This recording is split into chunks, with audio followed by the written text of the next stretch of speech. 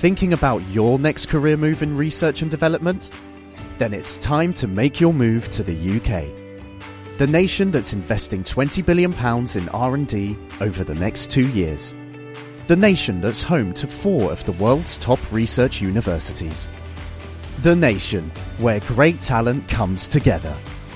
Visit gov.uk/great talent to see how you can work, live and move to the UK.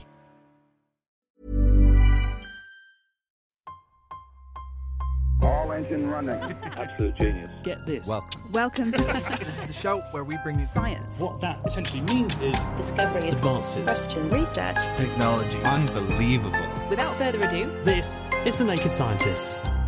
Hello, welcome to The Naked Scientists. This is the programme that brings you the latest breakthroughs in science, technology and medicine with me, Chris Smith. And this week, it is January, and for some, it's dry January. Tens of thousands are giving up alcohol for the month. So we're taking a look at mankind's relationship with booze, from how brewing first got started to the future. Artificial alcohol that's mildly intoxicating but wears off quickly and comes without the hangover. We'll be talking to the inventor. The Naked Scientists podcast is powered by ukfast.co.uk.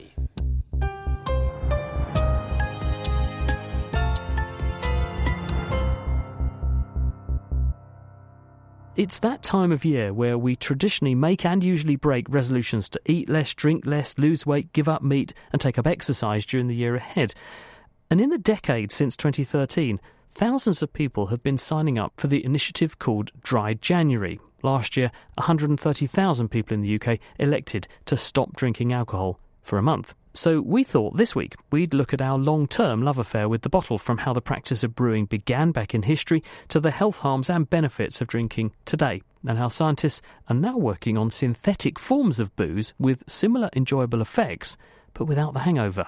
But before we can look to the future of drinking, we must understand its past. Alcohol has been a staple of society for thousands of years, and it's available in hundreds of forms, from beers to liquors and wines.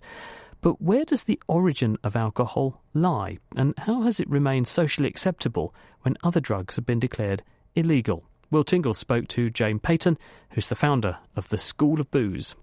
Alcohol has been around ever since there were sources of sugar that could be fermented. So if you think of fruit or roots or sap from trees, so the earliest alcoholic drinks wouldn't have actually been drinks. There would have been fermented fruit that had fallen off the tree onto the ground and rotted, and the animals would have eaten it, the hominins would have eaten it. So we're talking about in the last 100 million years. That's when fruit-bearing trees came about. It's good to think that the first drunk animals were probably dinosaurs then. You know what? I've never thought of that, but it could be. If they were fruit eating, absolutely. And it took a fair amount of time, but finally humans started to consume alcohol. At what point were these alcohols like beer and also wine? At what point did they become more popular? Well, we have to look at the historical record of written record, and in prehistory there are very few written records. So you look at archaeological evidence. The archaeologists find evidence of winemaking in the Caucasus. That's the earliest evidence of purposely making wine and having a wine industry, around 6,000 years ago in the country of Georgia in the Caucasus. So if you look at the archaeological evidence, you can date it back. That doesn't mean it started then. It only means that the evidence dates back to that time. So it would have been before, several hundred, maybe thousands of years before what we know of the date, when people started purposely making alcoholic drinks, wine, for instance. Beer in China, 7,000 years ago, there's archaeological evidence of a drink made from rice, grapes, honey, and another fruit. So that was a combination. That's like a cocktail, actually. But we know for sure that by the time writing came about, cuneiform in what's now Iran and Iraq, we know that there are written records and evidence of people enjoying wine. High status people drank wine. Beer was the drink for everybody. So beer and wine were the two drinks that we definitely know about because of a written evidence. Clearly, alcohol has had a tremendous longevity amongst humans. If you were to speculate, what do you think the reason behind alcohol's longevity as a socially acceptable or legal drug compared to other more contraband substances? alcohol is made from a food source. So every single alcoholic drink that we drink started as something that could be eaten as food. So therefore, that food source was commonplace. It was in the home. It was in everybody's house. Everybody needed that food. To turn it into alcohol was a way of preserving that food or getting enhanced nutrition from it. Fermentation enhances nutrition in food. It's called biological ennoblement. But there was another factor as well. And because it was a magical, supernatural transformation from food to something that gave you this intoxicated buzz, this gentle buzz, there was a connection between this supernatural element and deities. So if you worshipped a god or a goddess, you often worship them by drinking alcohol, and you'd get into an altered state and you could commune with your deity. So it became this socially acceptable and in fact mandatory thing to do. If you were a true disciple of your deity, you had to drink alcohol. Alcohol was considered to contain godly essence. So if you're talking about gods and deities and goddesses, then that's a very powerful motivator to drink alcohol. So it became this socially acceptable thing to do. You know, drunkenness was socially acceptable. In fact, it was expected. If you were at a festival to worship your deity, you had to get drunk, basically. Things like wine were restricted to high status people, to the rulers. So they would give rules and they would give directives on who was allowed to drink wine. So therefore, it became this thing that higher status people drank. And so you were proud to drink it. So it becomes part of society. Something else really important, as well as the religious element of it, is that alcohol in those days, you know, I'm talking several thousand years ago when humans really started to industrialize the consumption of alcohol. In those days, the level of alcohol was fairly low. Distilled spirits didn't exist, by the way. Wild yeast will ferment up to a certain level of alcohol. So you may be lucky to get up to 10%, really lucky if you could get 10%. So you don't get completely obliterated like you would with some illegal drugs, some hallucinogenic drugs, for instance, or nowadays, you know, it would be crack, something like that. So you don't get blasted, you just get gently intoxicated, and it makes you feel good, but it also makes you sociable. And that's really seductive.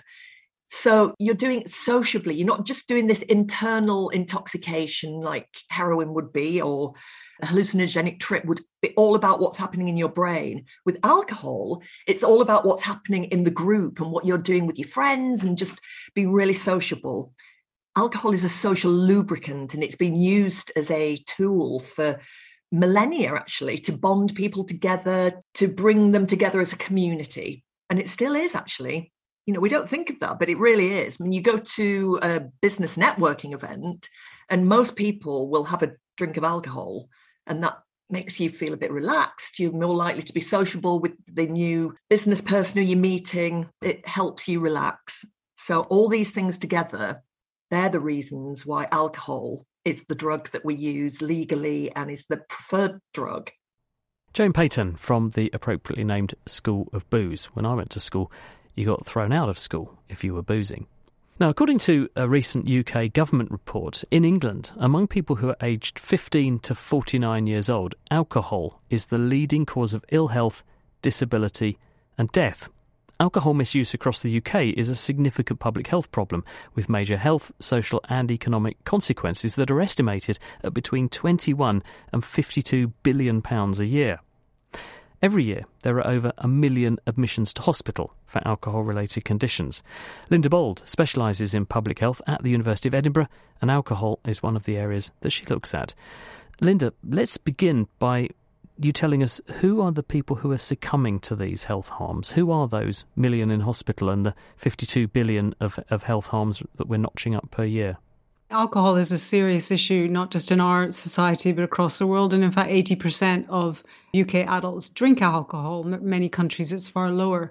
The highest death rates from alcohol, attributable mortality in the UK, are amongst 50 to 64-year-olds, women and men. And that's mostly because of the accumulated effects of alcohol over many years, drinking heavily. The figures you state, though, around young people, younger adults, are really important. And that's because young adults are less likely to die from other things that older people might die from, but also a small proportion of young adults may be drinking a lot, and particularly drinking too much too quickly on a single occasion. And that can lead to accidents, misjudging risky situations, unfortunately, things like traffic accidents and mental health issues, importantly. And that's why you see this kind of mismatch. So the burden of harm is in older groups, but for younger people, for a small proportion, there are still serious risks. That's age. What about across the social spectrum? Because obviously we know that different people lie in different parts of the social spectrum. Are the effects of alcohol particularly concentrated anywhere there? Yes, so we have something called the alcohol harm paradox.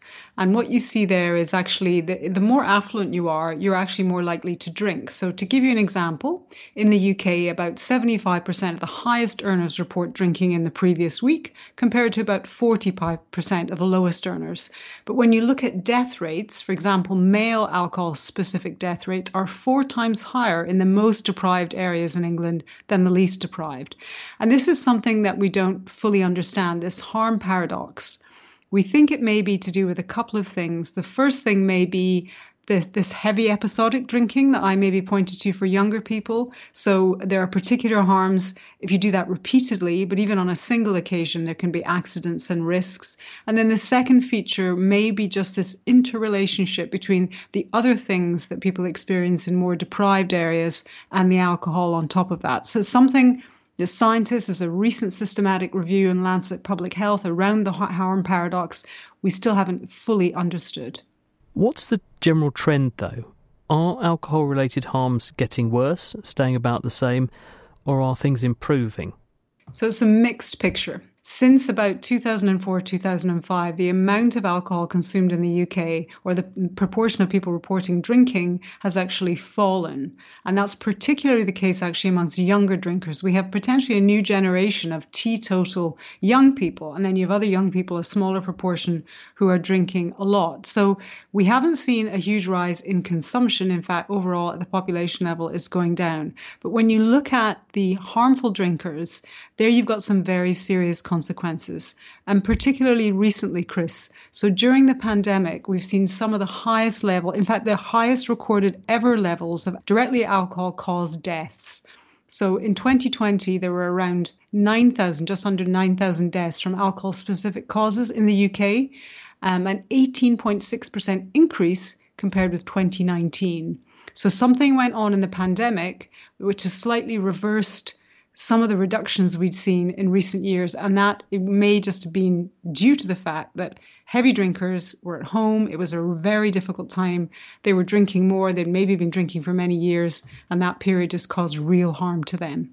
Is there any level of intake which is judged to not be health harmful? I just remember Dame Sally Davies, when she was England's chief medical officer, she went viral when she was saying, I ask myself before I pick up a glass of wine, do I want breast cancer or do I want to have that glass of wine?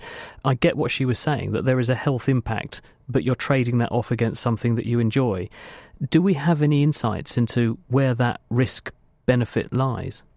Yes, and I always think we're on safer territory, those of us in public health. We talk about populations rather than our individual experiences. But as Jane was saying, we've been consuming alcohol for thousands of years.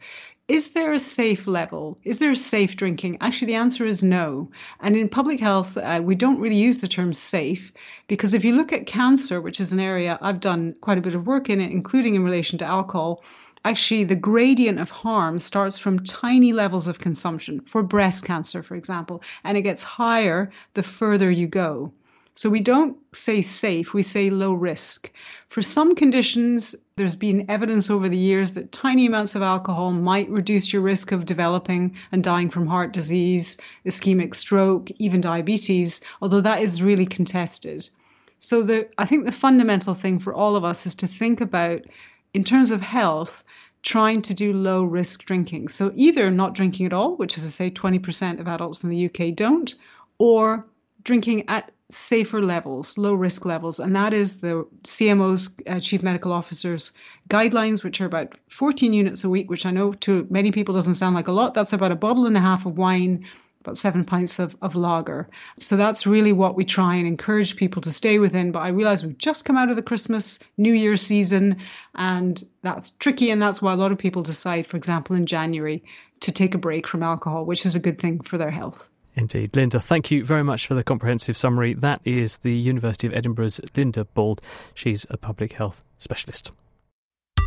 The Naked Scientists podcast is produced in association with Spitfire, cost-effective voice, internet and IP engineering services for UK businesses. Find out how Spitfire can empower your company at spitfire.co.uk. Music in the programme is sponsored by Epidemic Sound, perfect music for audio and video productions. You're listening to The Naked Scientists. And this week, inspired by Dry January, we're looking at mankind's relationship with alcohol. In a minute, the artificial alcohol that promises merriment, but without the painful payback of a hangover. But first, to addiction.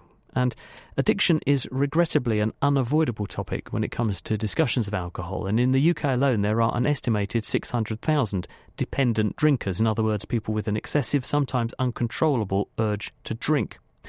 So what drives this compulsion? We're here to talk about alcohol's addictive nature and what can be done to help people who succumb to it is Matt Field from the University of Sheffield. So Matt, what is it that's so seductive about alcohol? As we've already heard, it's a social lubricant. It produces a pleasurable feeling of intoxication and relieves anxiety, at least in the short term. So, it produces a lot of immediate beneficial consequences. In terms of what it does in the brain, it operates on the neurotransmitter GABA, which then has a number of downstream effects on other neurotransmitters. And like all other addictive drugs, what it does is it influences the brain's reward circuit. And that circuit is involved in not only how we experience pleasure, but also how we learn about which behaviors are good behaviors and behaviors that we should repeat. So it influences our learning and our motivation. And what we ultimately learn is we learn that drinking alcohol is a behavior that we want to repeat, and that desire to repeat the behavior can then be triggered by cues in the environment that we associate with alcohol. Yeah. We've all got those traits. We all have a brain Yes. that has those characteristics. You've not said anything about a person who's susceptible to this happening that's any different from anyone else in the human race. So what is it about people who succumb where this becomes excessive? There's certainly some heritable risk factors for addiction. So for alcohol use disorder, if you have a family history, then you're more vulnerable to it. Perhaps more importantly, these adaptations in the brain are dose dependent. So they'll occur to everyone to an extent, and that will be proportional to the amount that you drink. But the more that you drink, the more those adaptations in the way the brain works will kind of manifest themselves. Do you find that addiction with alcohol works the same way as addiction to anything else, whether it's crack cocaine or heroin? Is it the same process, the same endpoint? A person has a physical dependency, it's how they get there. The medical manuals, which characterise different mental disorders, including the addictions, actually the way that they describe addiction to alcohol is very similar, is almost identical to the features of other addictions such as cocaine and heroin and so on. And actually those physical changes that you talk about, things like tolerance and withdrawal, they're an important part of addiction to all kinds of drugs. But there are a host of other features which are shared across addiction as well, such as loss of control, so an inability to control or a difficulty in controlling drug use, strong cravings, also like harmful effects that Linda was just talking about, damage to your health, but also to relationships and so on. And also changes in behaviour. So you spend more and more time using the drug and less time doing other things that you used to find pleasant. Is part of the problem that it takes a long time before you've accumulated enough damage that perhaps you notice or other people notice? Because I remember there was a documentary made for the BBC by Adrian Chiles, a broadcaster in the UK, and he called it Drinkers Like Me. And he just described what most people would regard as a pretty normal lifestyle. But when he then went and did some medical tests and found actually there was evidence of already damage in his system, and we were just hearing from Linda that, alcohol does not have a safe level. It's always a bit damaging, but it's a trade-off. Is it that it's socially acceptable, it's very available, and you have to go a long way down the track before the obvious damage is visible to you or others, that as a result, people often are far down that slippery slope before they suddenly realise perhaps they should rein it in?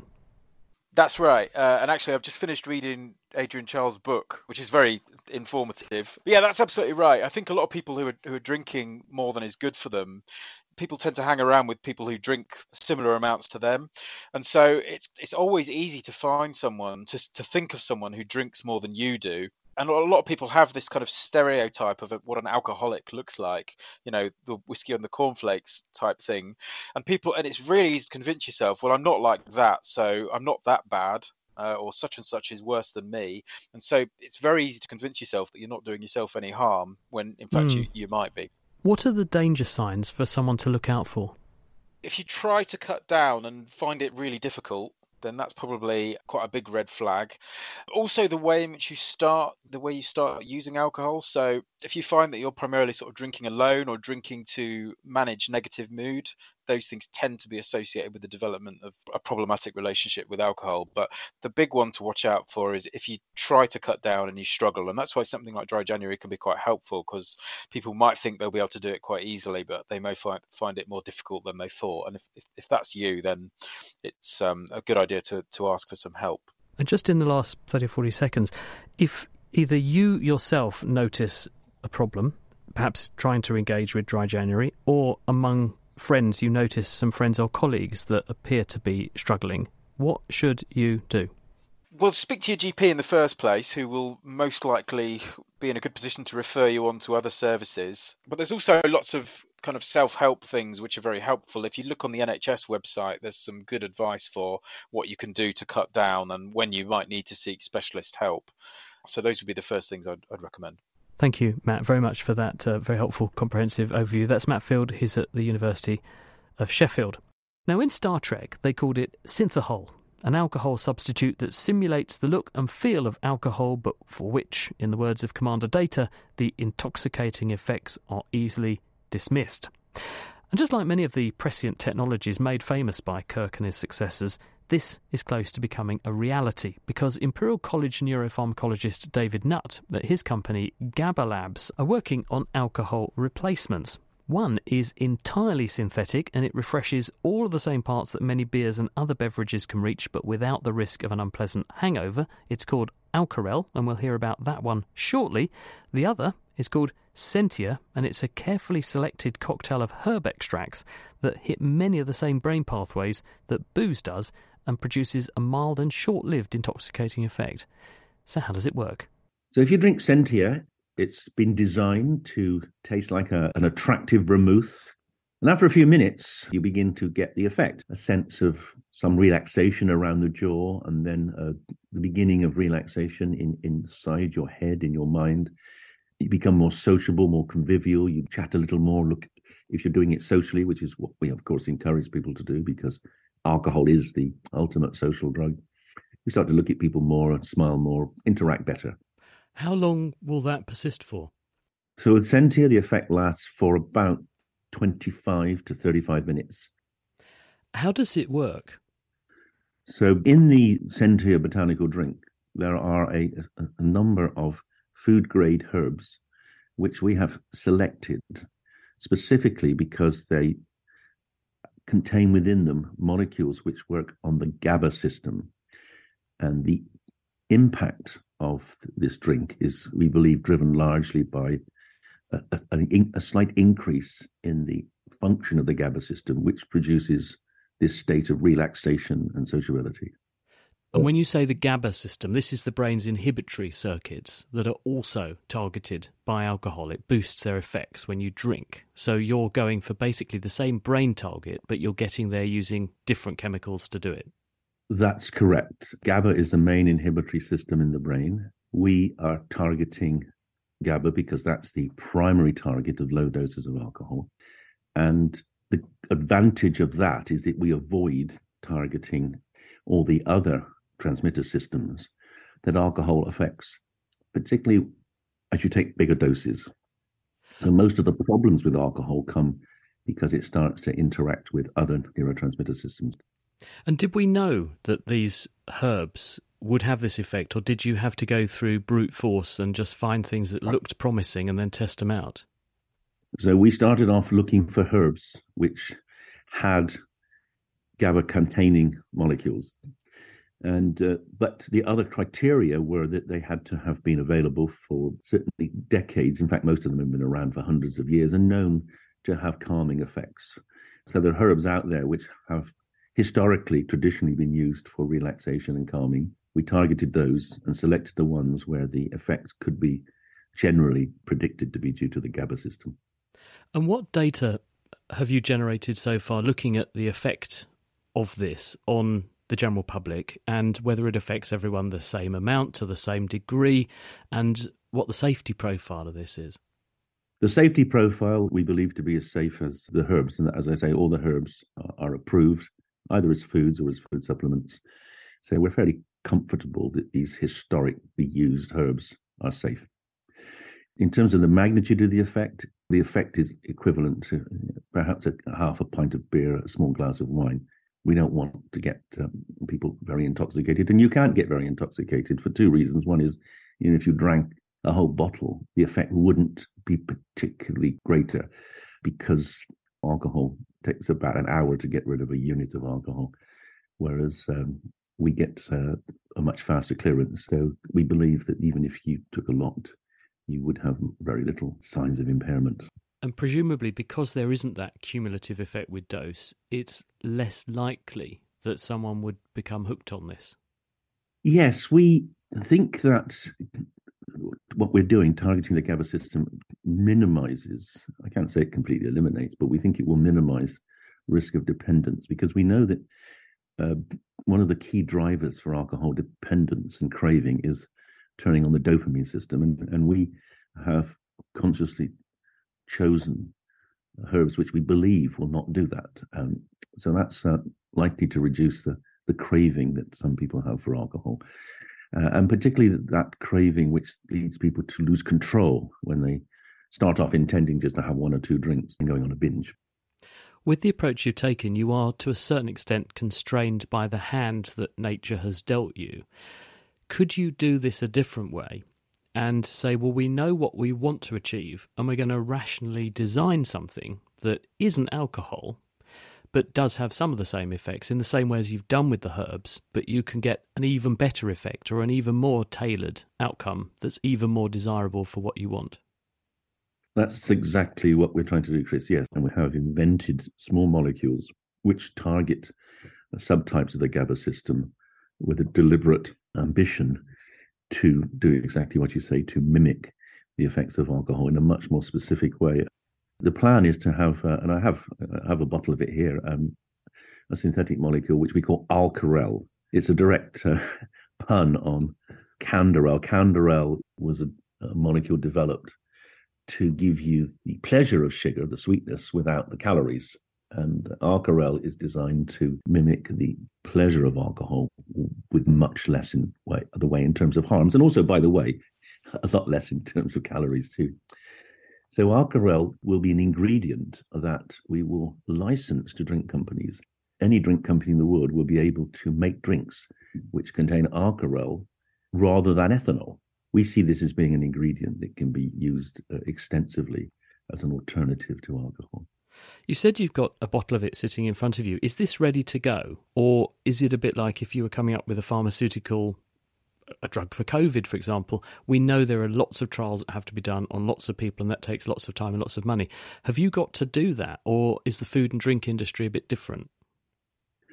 No, it has to go through food safety testing. I should say if it was a drug for COVID, it would be on the market already, because if we had the same interest in governments reducing the harms of alcohol, as they have shown they have for reducing the harms of COVID, there will be massive investment.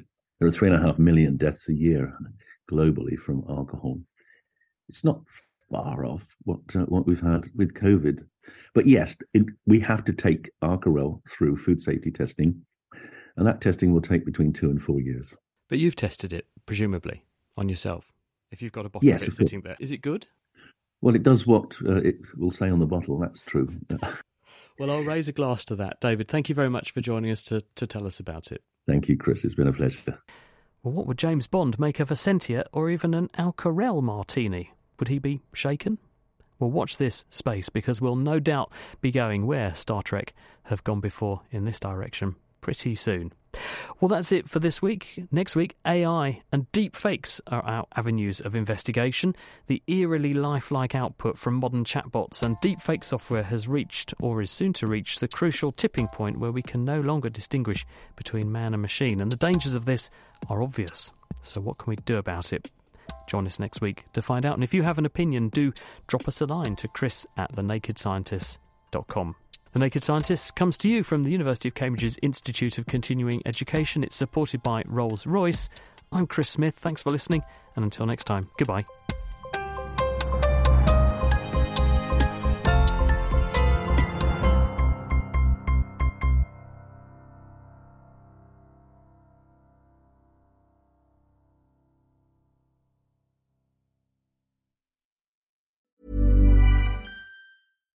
Thinking about your next career move in research and development? Then it's time to make your move to the UK. The nation that's investing £20 billion in R&D over the next 2 years. The nation that's home to 4 of the world's top research universities. The nation where great talent comes together.